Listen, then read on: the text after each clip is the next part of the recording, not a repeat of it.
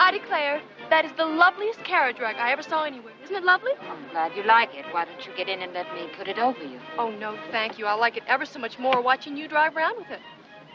Do get in and drive about with me. That would be charming, but it's so fascinating just as I am. Well, it may be fascinating, my dear, but it's not the custom here. Well, it ought to be then. If I didn't walk, I'd expire. Well, you should walk with your mother, dear. With my mother, dear. My mother never walked 10 steps in her life. And then, you know, I'm more than 5 years old. You're old enough to be more reasonable. You're old enough, dear Miss Miller, to be talked about. Talked about? What do you mean? Come into my carriage and I will tell you. I don't think I want to know what you mean. I don't think I'd like it.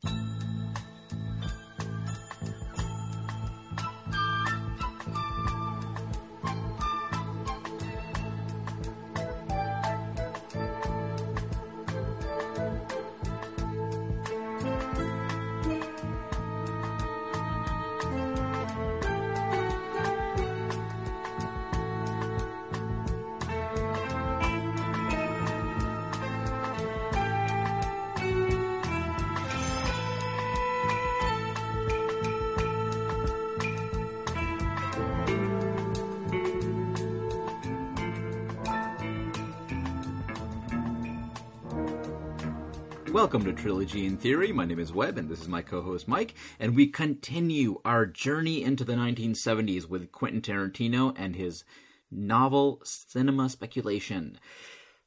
Okay, so we are dealing with the shortest chapter, and I think I can guess why. I don't know why this was included. I will agree with you there. I was going to say blissfully short, but then you bring up an excellent point. Why this movie, QT? Why? I think I have an answer.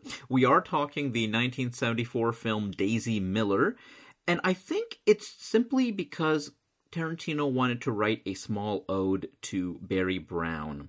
Fair enough. The actor who plays the male lead.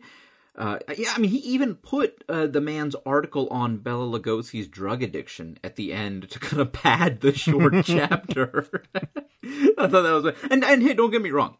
I like the inclusion of the Bela Lugosi article to kind of pay homage. Well, sure.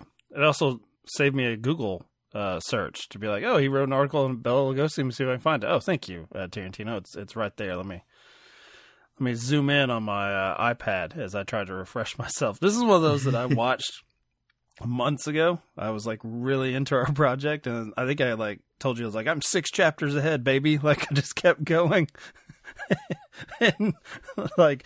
There was no way in hell I was going to rewatch Daisy Miller for this recording.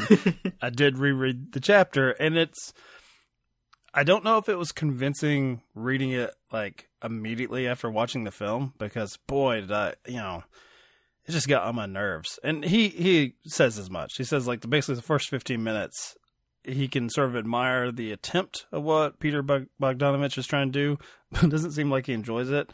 You know how I feel about just children in general, and so having like a precocious child like cock blocking this beautiful blonde for our lead character, I'm like, it's called Daisy fucking Miller. Let's go. Like, what is with this sidekick child? I could not stand it, and it probably distracted me from I guess what I'd always heard about it, which is Sybil Shepherd sucks. That's really all I knew about Daisy Miller, was this failed because she was no good.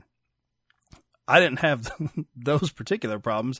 I may have a problem with the story itself, which is I just don't know if I'm as infatuated with the title character, or maybe Sybil Shepherd as the filmmaker here, to where I can understand putting up with all the nonsense and the back and forth and the sort of will they, won't they. This works in a sitcom. I don't know if it works here, because I'm just like, just move on, buddy. Like, go to another party or whatever. Like, why are you beating your head against the wall for this?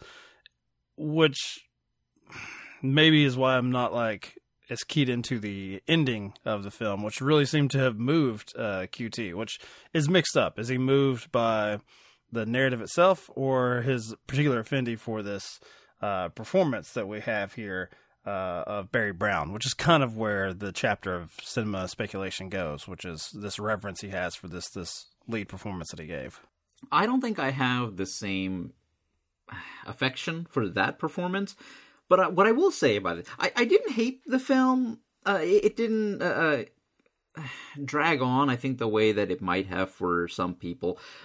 But I watched it in a different way. It's also way. 90 minutes, and we're talking about... It wasn't that long. I just looked at my tab. I was like, good Lord. An hour and 31 minutes. But let me link this back to a film that I think we both really like, which is Hitchcock's Rope.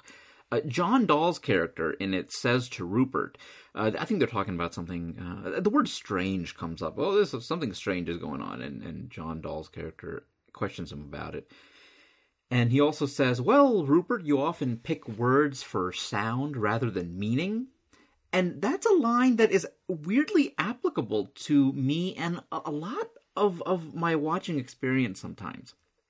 I often enjoy the back and forth. The dialogue is so snappy, that ping-pongy aspect of it, that I enjoy that as almost the soundtrack of my experience watching it. I don't really pay attention to the actual goings-on of the narrative, the plot. I'm just like, I'm enjoying the back and forth repartee between these characters. So you're not looking at it as a dialogue competition where you're seeing who of these equally skilled bantees can vanquish the other one. Because I know I wasn't. I'm like, I don't care. Like what I have no rooting interest on you two hooking up or not.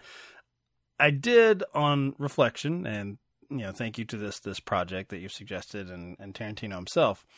There's a brief line in this chapter where he talks about how Sybil Shepherd was perfect for the role because she presents, for like a period piece film, she's like way too modern, which is perfect because at that time she's supposed to be this extremely modern American that's just sort of like, I don't know, like boorish figure that is just like upending the norms of polite society.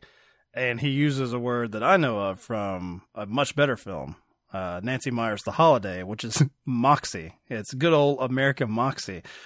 And maybe if Nancy Meyers directed a version of this and it was Kate Winslet, it would probably be Cameron Diaz, to be honest, and it would suck. But if it was Kate Winslet playing American, that would be great.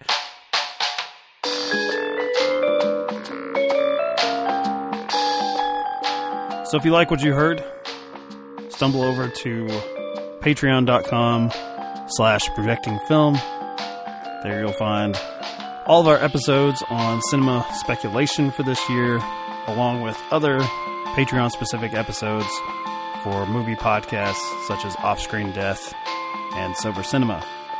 And if you hate clicking on links, don't worry. You'll get your own podcast-specific feed under commentary track, as if you need one more feed to listen to me on. It's just $1 though.